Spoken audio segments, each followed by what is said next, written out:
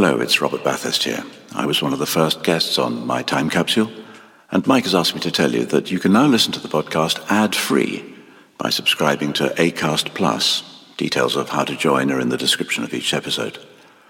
Mike says it's very reasonably priced. In fact, Mike says it's a bargain. And who am I to disagree? Locked here in his cellar. Anyway, for a small subscription, Acast Plus, My Time Capsule, ad-free. Free. Unlike me. Life is full of what-ifs. Some awesome, like what if AI could fold your laundry? And some, well, less awesome, like what if you have unexpected medical costs? United Healthcare can help get you covered with Health Protector Guard fixed indemnity insurance plans. They supplement your primary plan to help you manage out-of-pocket costs. No deductibles, no enrollment periods, and especially no more what-ifs. Visit uh1.com to find the Health Protector Guard plan for you. Many of us have those stubborn pounds that seem impossible to lose, no matter how good we eat or how hard we work out. My solution is PlushCare. PlushCare is a leading telehealth provider with doctors who are there for you day and night to partner with you in your weight loss journey. They can prescribe FDA-approved weight loss medications like Wegovy and Zepbound for those who qualify. Plus, they accept most insurance plans. To get started, visit plushcare.com/weightloss. That's plushcare.com/weightloss.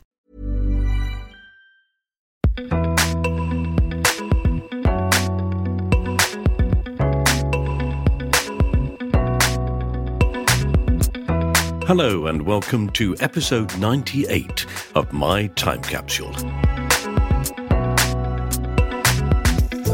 I'm Mike Fenton-Stevens, and this is the podcast where my guest tells me the 5 things from their life that they would choose to preserve in a time capsule, 4 things they cherish and would like to keep safe, and 1 thing they loathe and would like to get rid of by burying it in the ground. And yes, we've reached episode 98, just 2 from our very special 100th edition. And actually, that must be a very special episode, particularly as my guest on the mere 98th is the brilliant stand-up comedian and actor Alan Davies. Alan graduated with a degree in drama and theatre studies from the University of Kent in 1988, and by 1991, he was being voted the best young comic by Time Out. They weren't wrong either. Alan's stand-up career has gone from strength to strength, but it's his TV career that has really brought him to the nation's attention, playing Jonathan Creek in the long-running series of the same name, written by David Rennick, who also wrote One Foot in the Grave. Jonathan Creek won a BAFTA for Best Drama. Alan has done a host of other television and radio shows over the years, whilst continually appearing, especially on the TV channel Dave, as the only permanent panellist on the quiz show QI, which started in 2003 when it was hosted by Stephen Fry. It's still going strong, or even stronger, and is now hosted by Sandy Toksvig. During the filming of the QI Christmas episode in 2020, Alan set the new Guinness World Record for the most Christmas crackers pulled by an individual in 30 seconds. God, he must be proud. He pulled 35 crackers. Alan is a lifelong Arsenal supporter, but despite that, he's a lovely man, whose past is full of wonderful things and some not so wonderful. As you can find out now, I hope you enjoy it.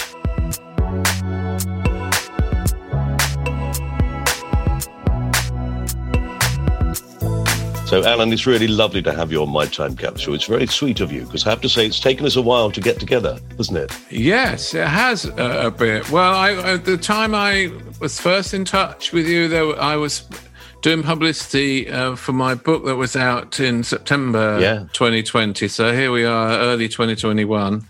And I wasn't feeling so robust at the time about talking about my book, which, as you know, it's a very personal story about my childhood and childhood trauma and what have you.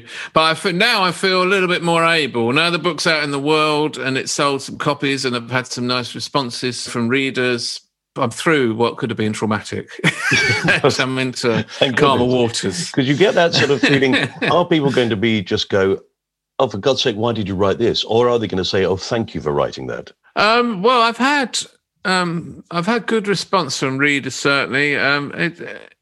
It's a tricky one because it's my family life. You know, I've had some correspondence with my sister about it. It's less comfortable for people who are... But what I've tried to do in my book, I've tried to write about my own experience and my story. And it's a story of bereavement and loss, but also a story of abuse. And I feel as though I need to be able to, as they say in the common parlance, I need to be able to own that. I need to be able to have that experience as mine, not to carry any shame, not to feel as though I need to tread carefully when I talk about my experience in my life and my childhood, just lest I upset anybody or lest I tread on anyone's toes. Sometimes if you are what used to be called a victim and what's now called a survivor, you have to remind yourself that you're allowed to say how it makes you feel and how it's affected you and what your story is.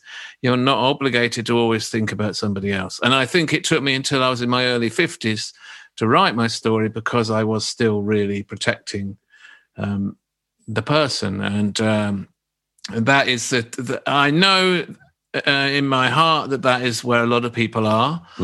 Who have been abused. And I know that a lot of people, had I ever stood on stage at a stand-up gig and said, has anyone out here had an experience like this, and told my story, someone would have put their hand up. I know there are people carrying these stories and these secrets. And I know from one of the good things about social media is that people can contact you if you've written something, if you publish something. They can contact you directly and they can say, I've had an experience similar to yours and I've never told anyone. And a few people have done that. And I said right at the beginning of publishing my book, which I've tried to make, it's not a misery memoir. I've tried to keep humour there. It's not about self-pity. It's not about vengeance. It's about telling a story that's been really bugging me. And I wanted it to be, from the beginning, something that if one person felt better for it, helped by it, helped, like somebody had reached a hand out and they were able to say, oh, wow, somebody's like, I'm not the only one, then I've done what I set out to do. So that's where I've been.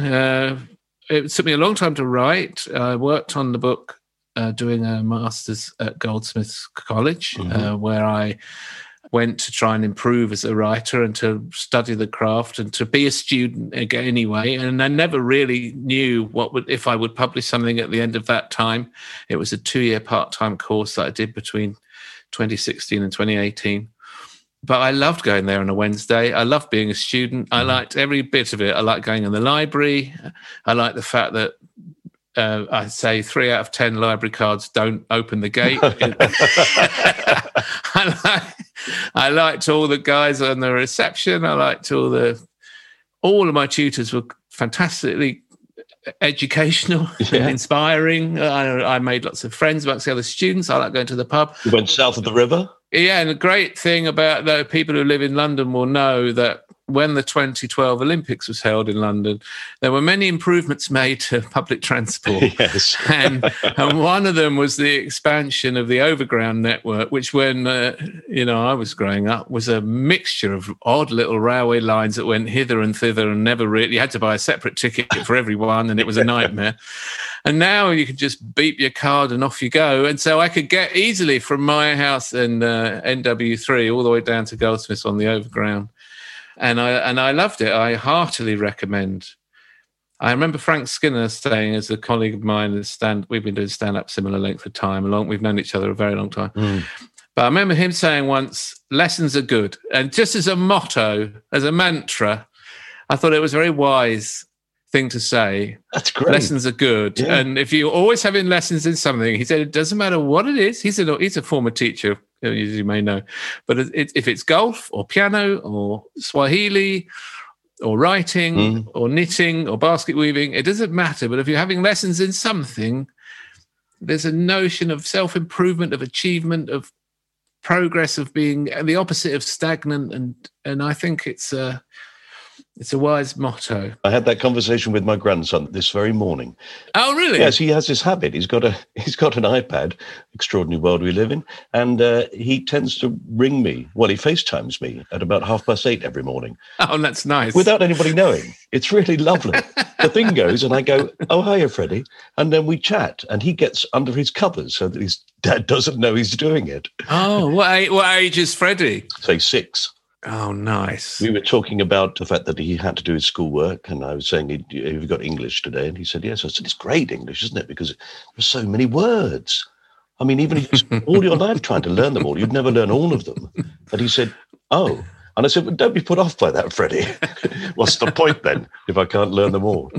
And so should we say that this is the first item in your time capsule, your book? Yes, let's. It might seem like an act of vanity, or of all the things in the world that you could choose, you choose your own book about your life. And in some ways, it's, all comedians there's a hell of an ego, for better or worse. It's part of the job. You have to have it, otherwise why in a room of 1,000 people do you think you should be the one with the microphone? That is the mindset. It's fine, everyone, don't worry, I'll do the talking. You will sit there, look at me, and at the end, adulation.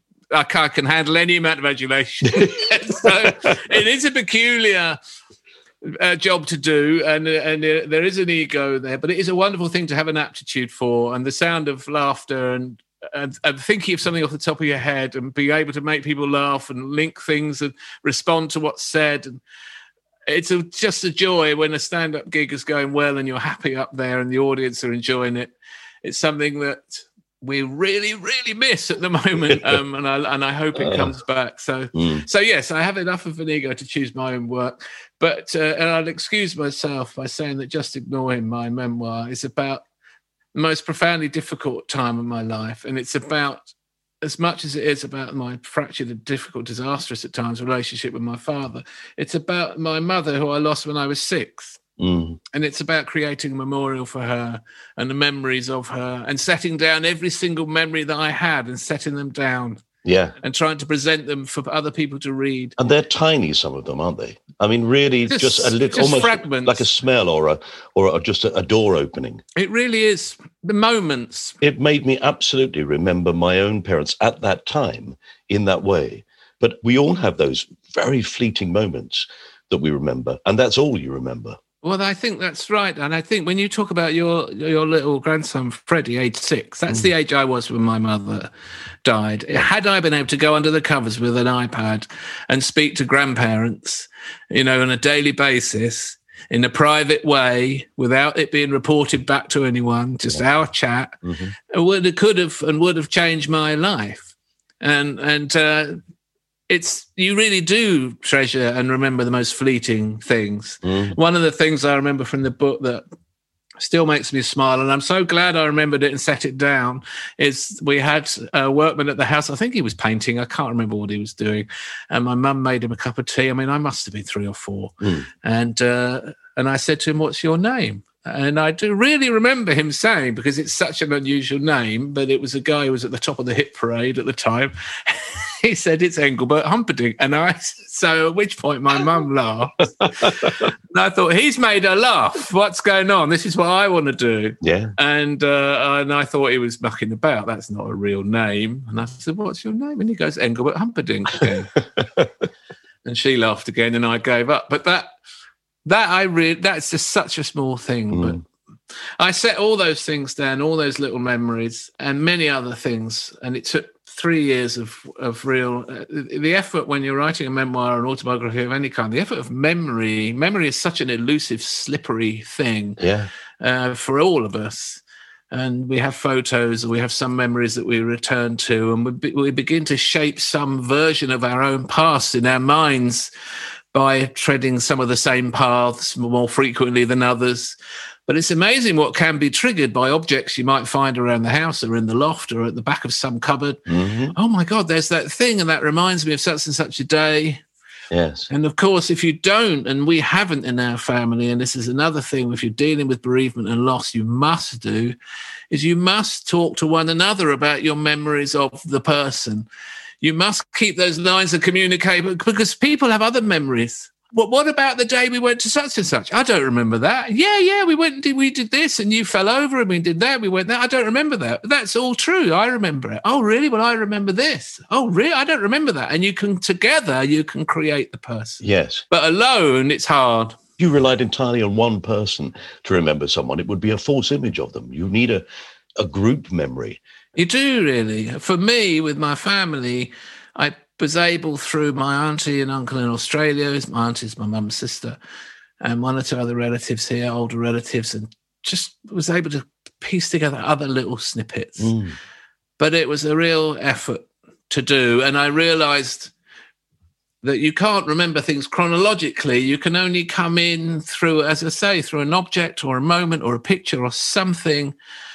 And then you're in the fog, really. You're trying to, what does that remind me of? It reminds me of that. Why is that connected? There must be a reason for that.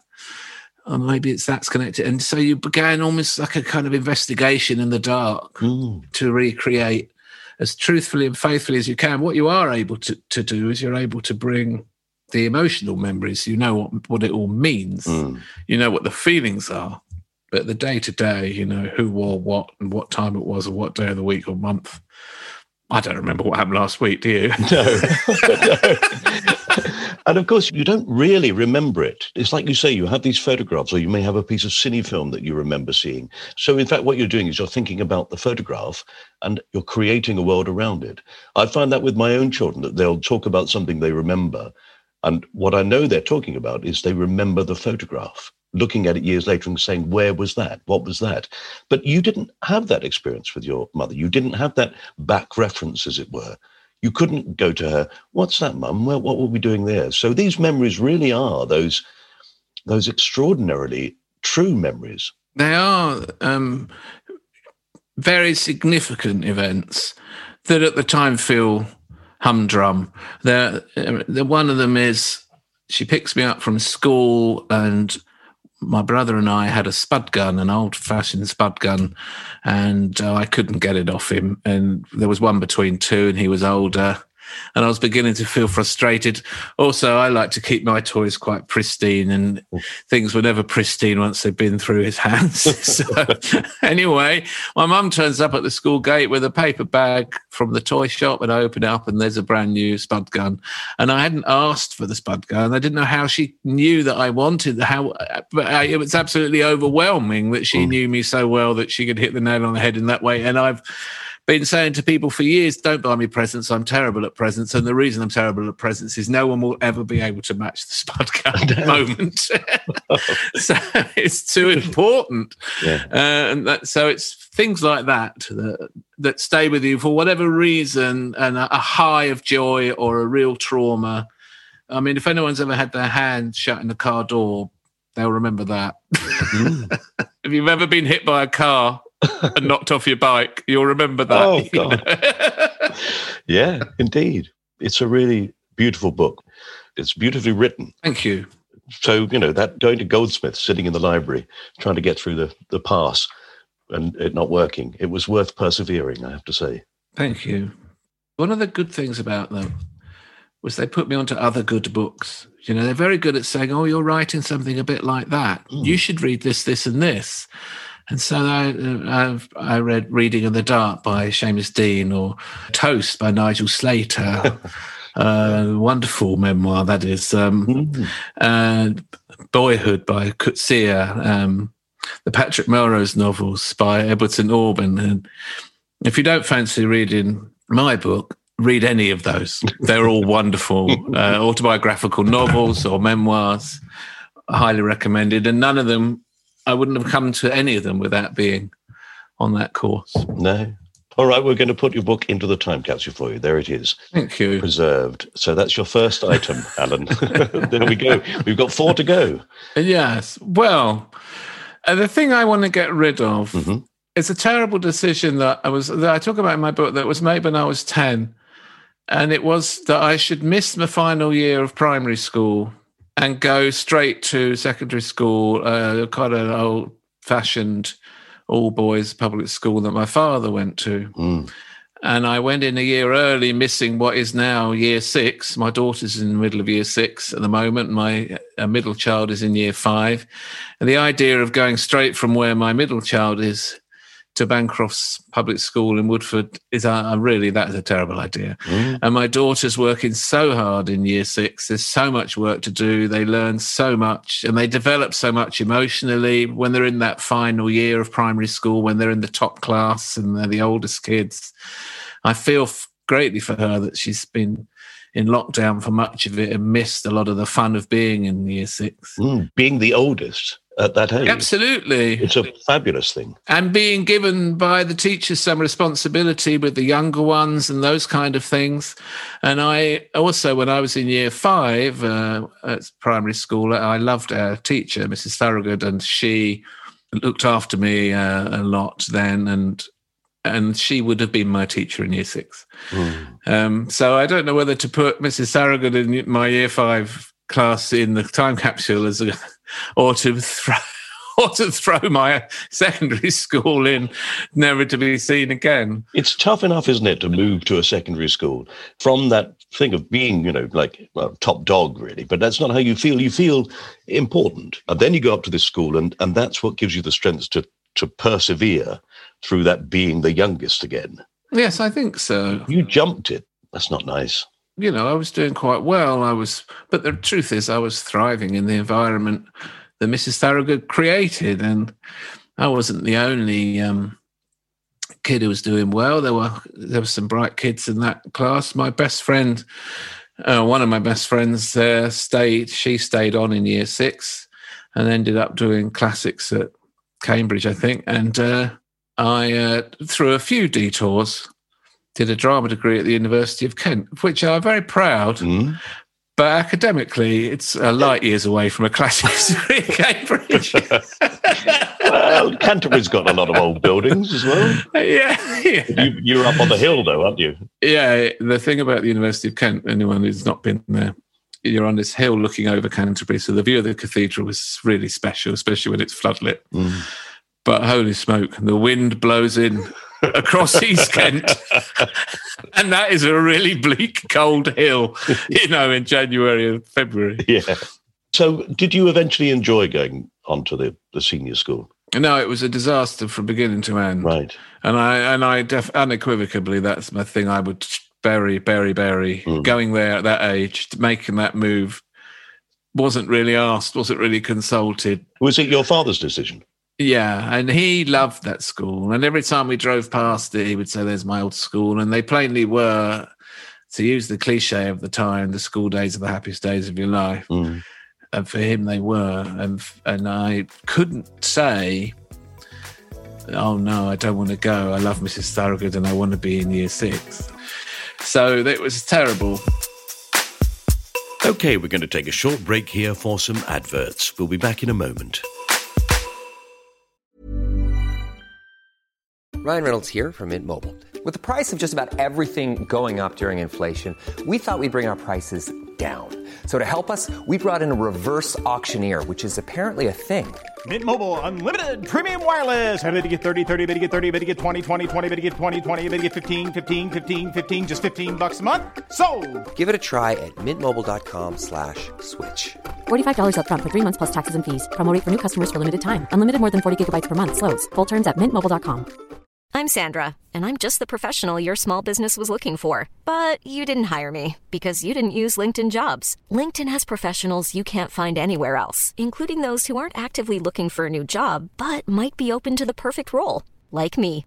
In a given month, over 70% of LinkedIn users don't visit other leading job sites. So if you're not looking on LinkedIn, you'll miss out on great candidates like Sandra. Start hiring professionals like a professional. Post your free job on linkedin.com/people today. Quality sleep is essential. That's why the Sleep Number Smart Bed is designed for your ever-evolving sleep needs. Need a bed that's firmer or softer on either side? Helps you sleep at a comfortable temperature? Sleep Number Smart Beds let you individualize your comfort so you sleep better together. JD Power ranks Sleep Number number 1 in customer satisfaction with mattresses purchased in-store. And now, save 50% on the Sleep Number Limited Edition Smart Bed for a limited time. For JD Power 2023 award information, visit jdpower.com/awards. Only at a Sleep Number store or sleepnumber.com.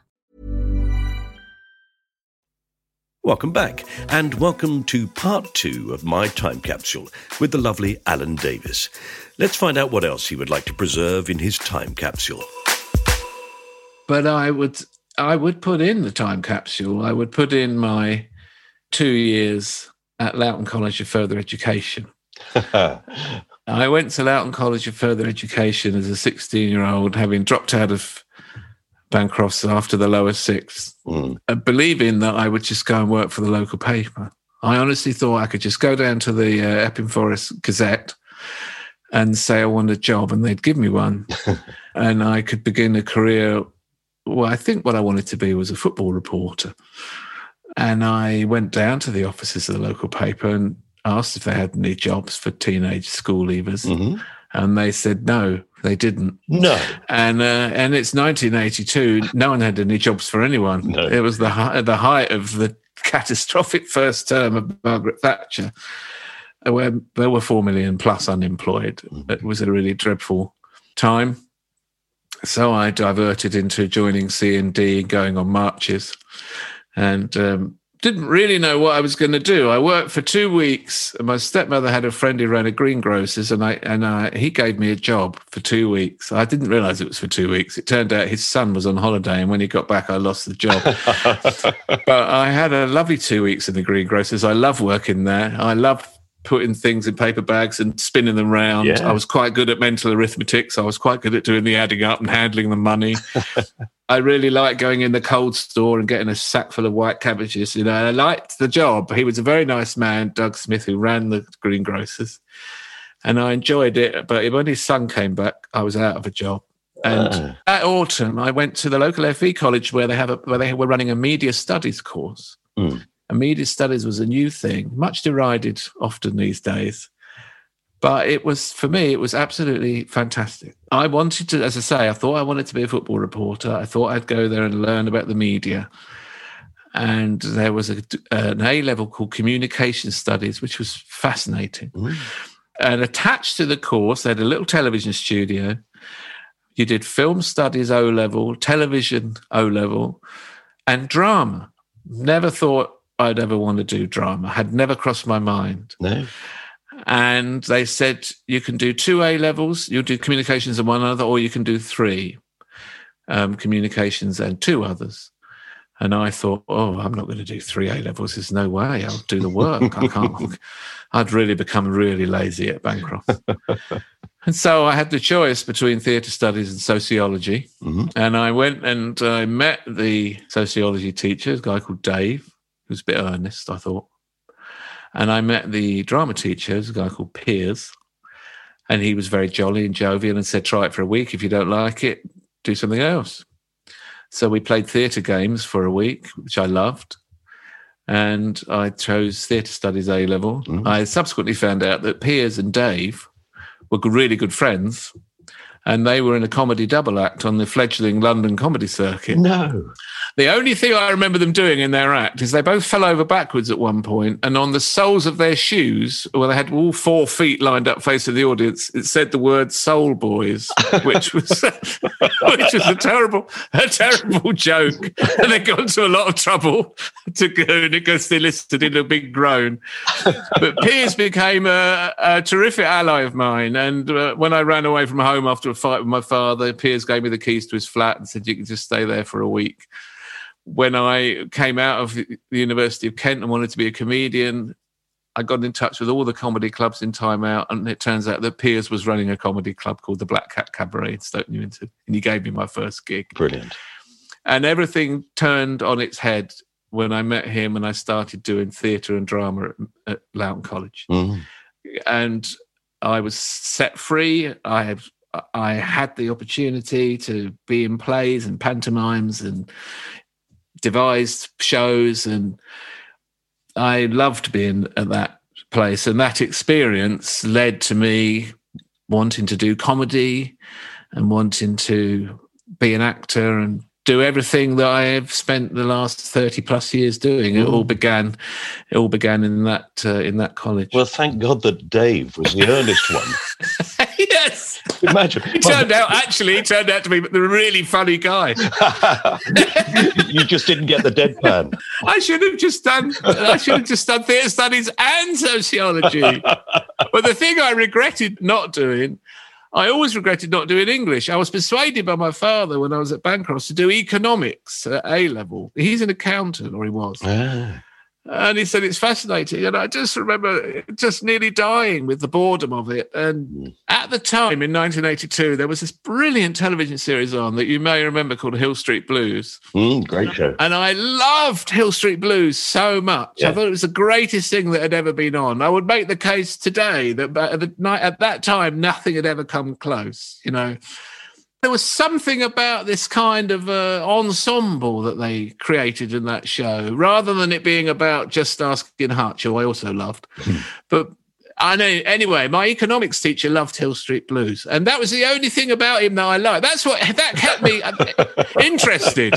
This can't be this dull. He likes Hill Street Blues. He must be a great guy.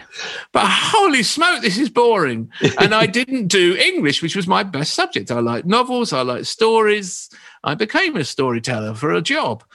And I attended a conference a few years ago of further education colleges and teachers and lecturers. And I was invited to speak at one of these events as someone who'd spoken publicly about the value of further education as a bridge from school to life or from school to higher education. And I was able to do so with some enthusiasm, as you can tell. And I said, my great regret is that I didn't do English A-level. And I had 2 or 3 further education lecturers contacted me on social media after that event saying, Alan, it's not too late. You can do English A-level anytime you want. You can do it online. You can sign up. Do it. And it is on my bucket list. I did an MA instead. I know, it's sort of a strange way round, isn't it?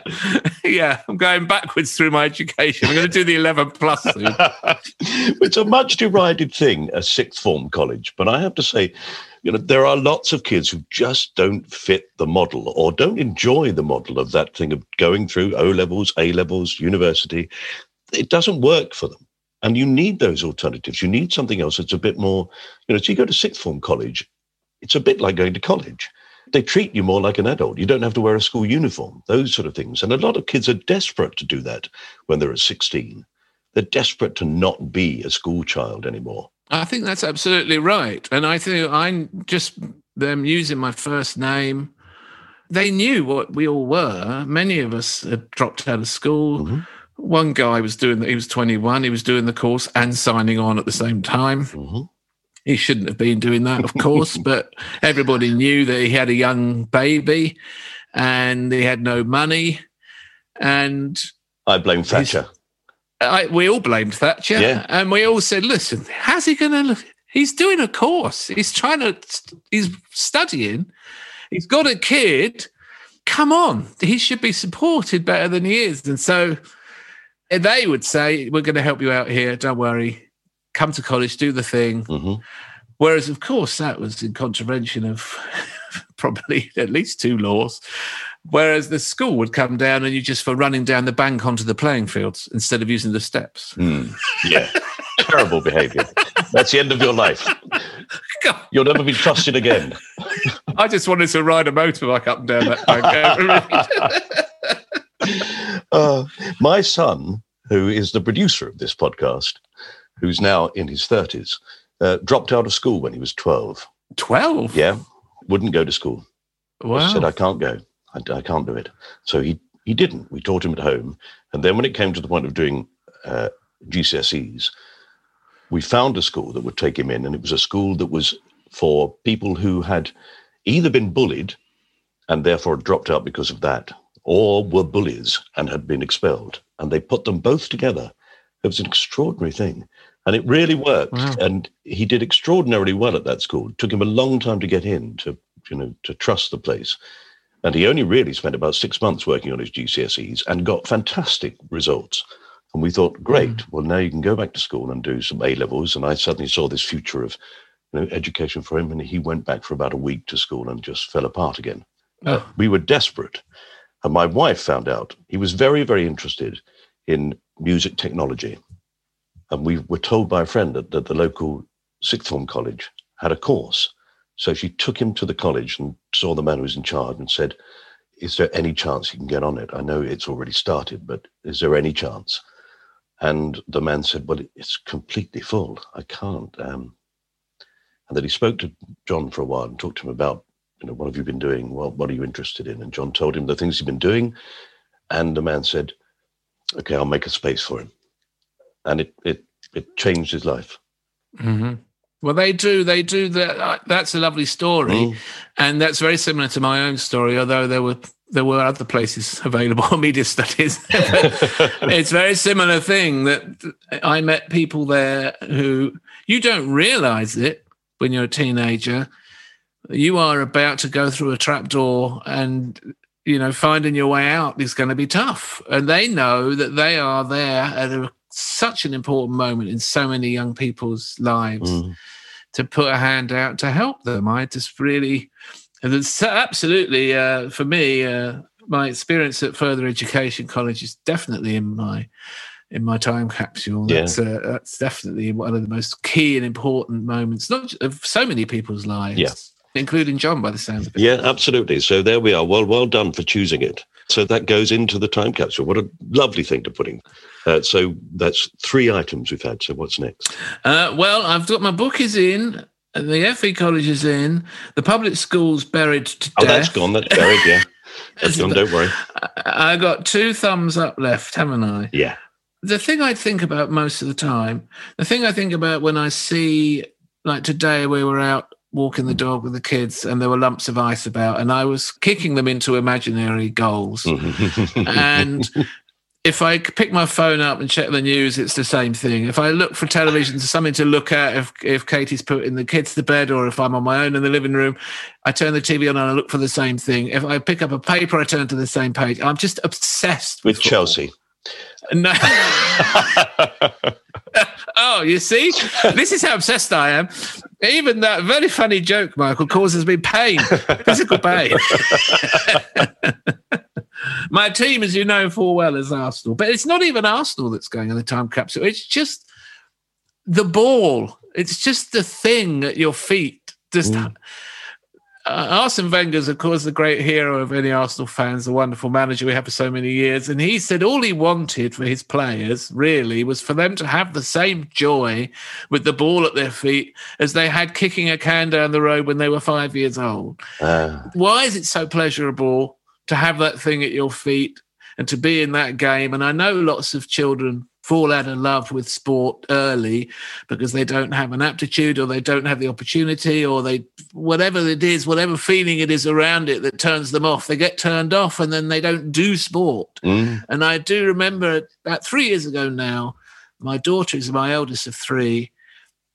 There's a little football club, well, not little actually, quite a big football club that trains near us called Highgate Rangers, and they had all boys teams. They didn't have girls teams, and hardly any clubs did, even 3 or 4 years ago.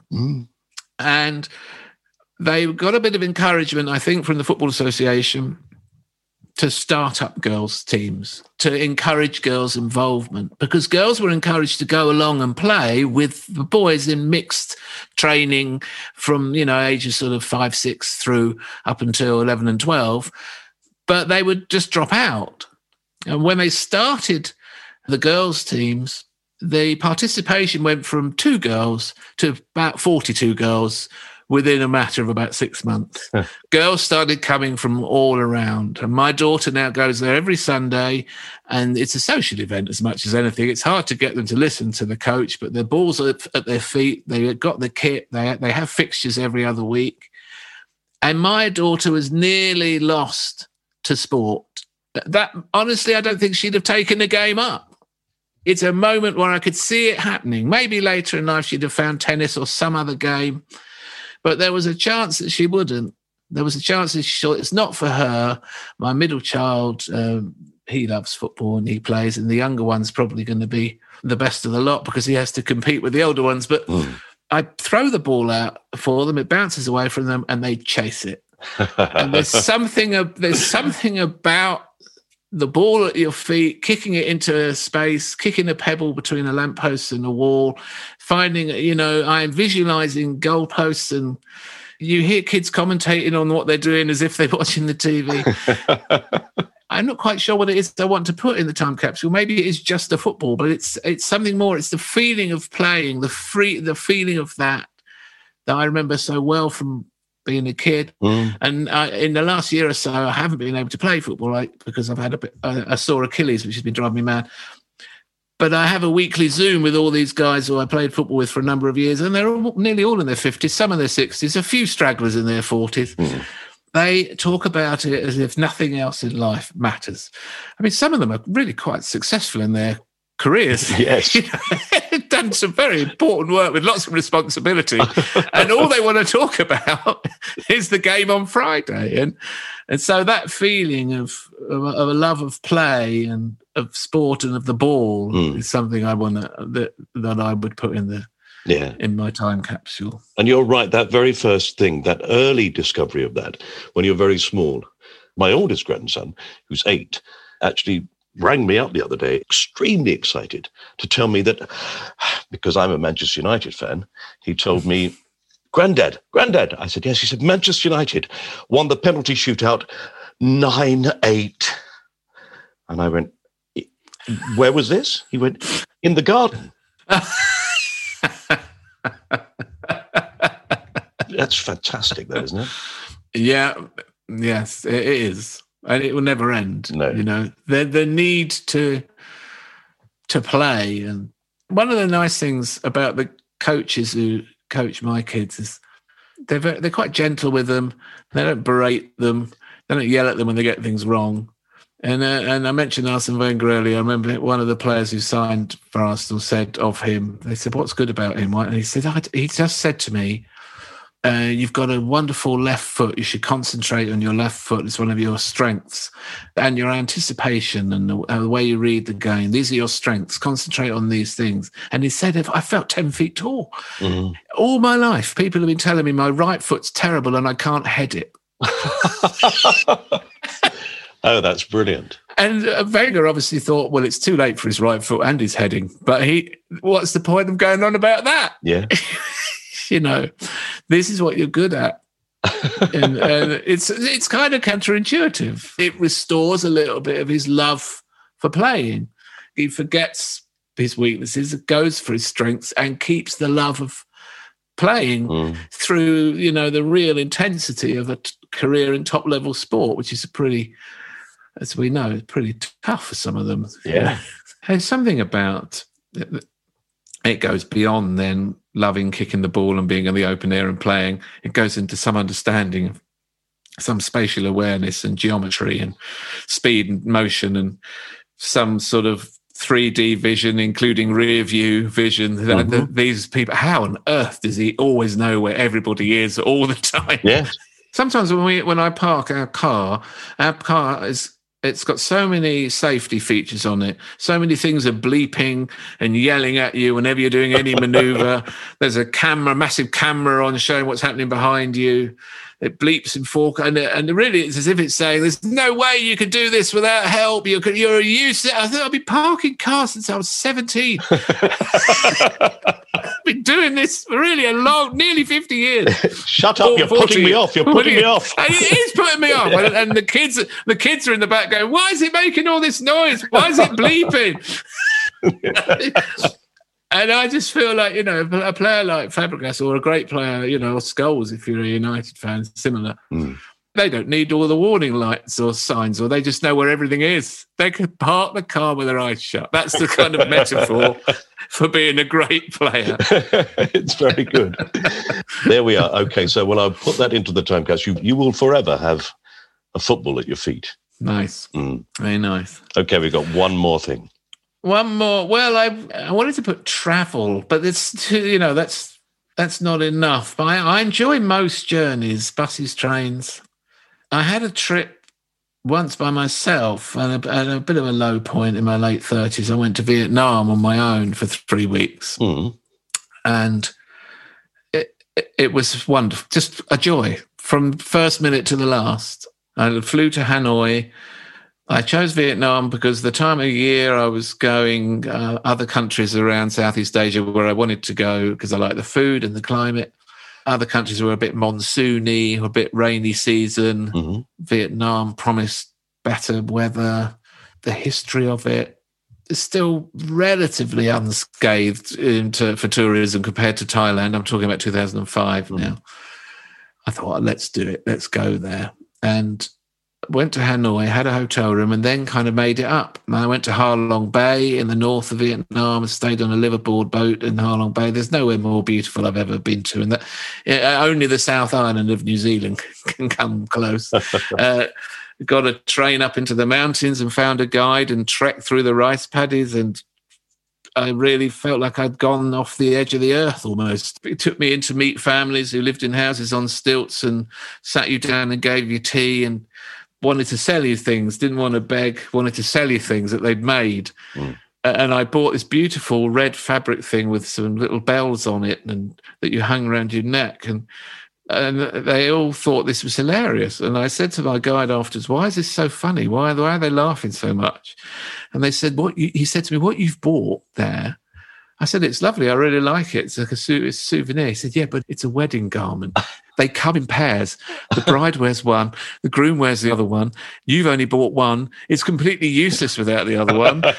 They don't mind selling you it, but what idiot would only buy one when it's for a wedding day and they come in pairs? We laughed. Anyway, then we stopped at the side of the road and he went off and he came back with the most delicious, I know it's a cliche of traveling, but the most delicious food off a stall at the side of the road, street food.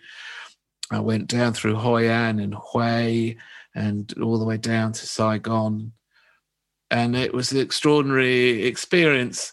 I love traveling. My other favorite trip, Katie and I, my wife, went on a motorbike just through Spain, staying at Salamanca and Toledo and Cordoba and all these magnificent places in Spain. And the mosque in Cordoba, I don't know if you've ever been, and if you haven't, I recommend it. But the mosque in Cordoba is so beautiful.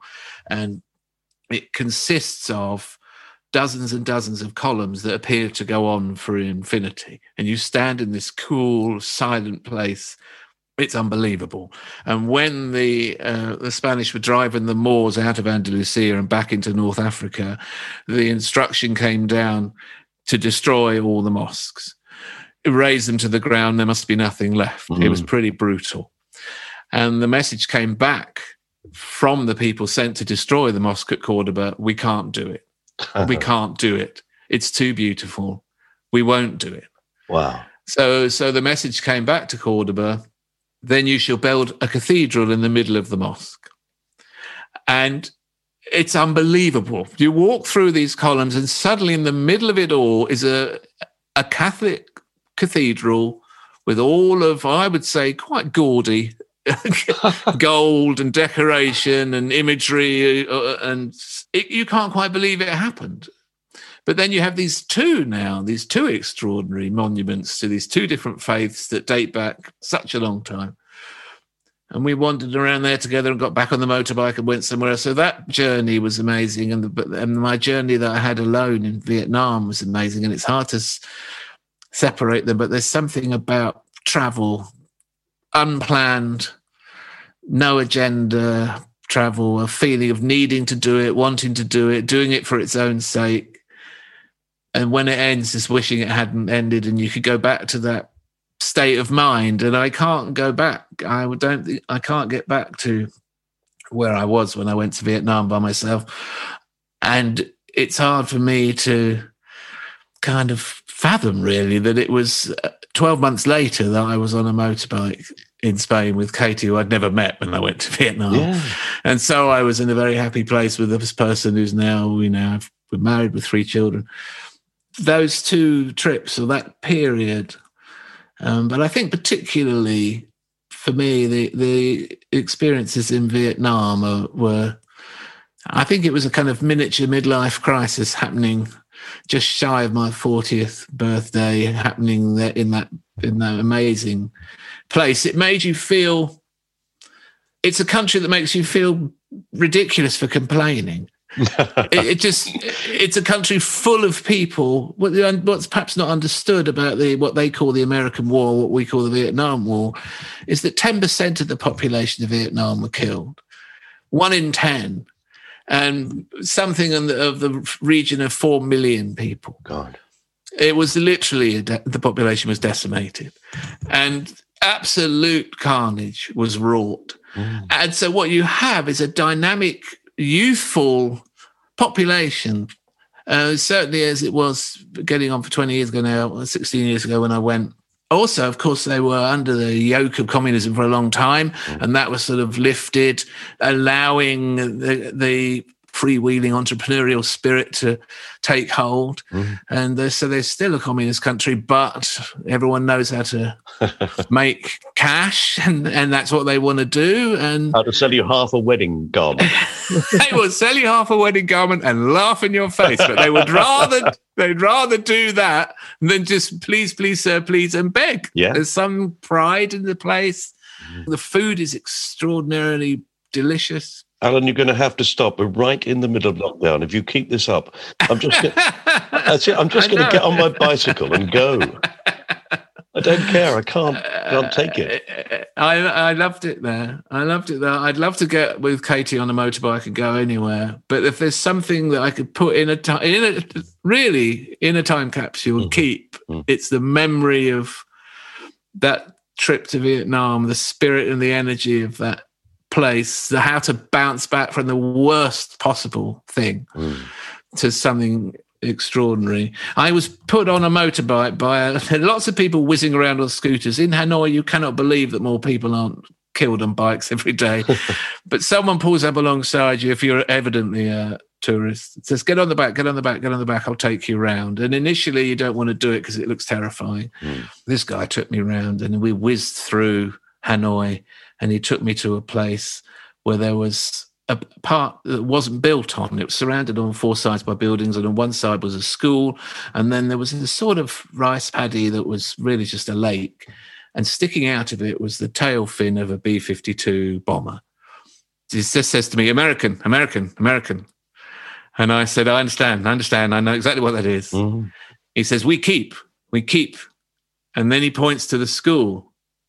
And the school overlooks this kind of pond, really, with this bit of the bomber in it. And he says, to remember for the kids in the school. It was amazing. It was an amazing moment. And he had really just a few words. I had no Vietnamese, but we spent the whole afternoon together. And it was a special thing, For me, it's worth putting in a time capsule. Well, then we shall. How lovely. Well, what a gorgeous set of things you put into Time Capsule, and how fascinating it's been to talk to you. Thank you, Michael. Thanks for the opportunity. I very much enjoyed it. Me too. You have been listening to My Time Capsule with me, Mike Fenton Stevens, and my guest, Alan Davies. If you'd like to find out more about Alan's life, then I can highly recommend his extraordinary autobiographical work, Just Ignore Him, available in all good bookstores, and probably all the bad ones as well. And if you've enjoyed this episode, please subscribe to this podcast on Acast, or wherever you normally get your podcasts, to listen to the other 97 episodes, and to receive all other episodes as they're released. If you get the chance, please do rate the show and maybe leave a small review. And you can follow us on Twitter, Instagram and Facebook if you search me or @mytcpod.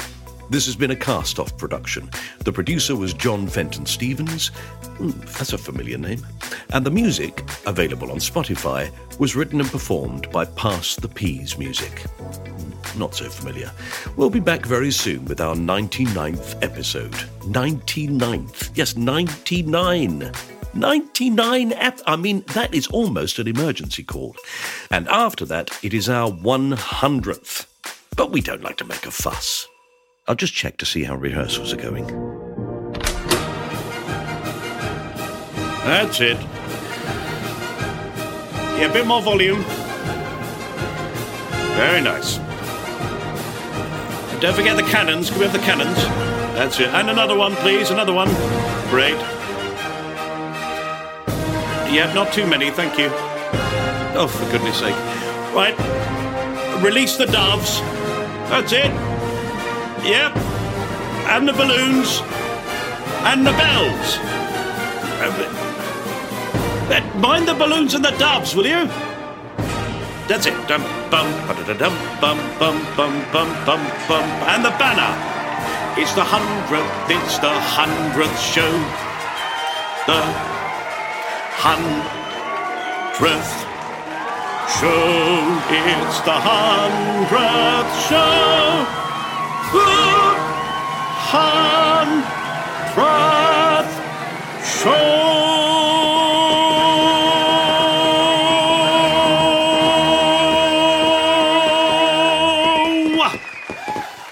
Yeah, not bad, everybody. Thanks very much. Take 5. Yeah, looking good. Subtle. Bye.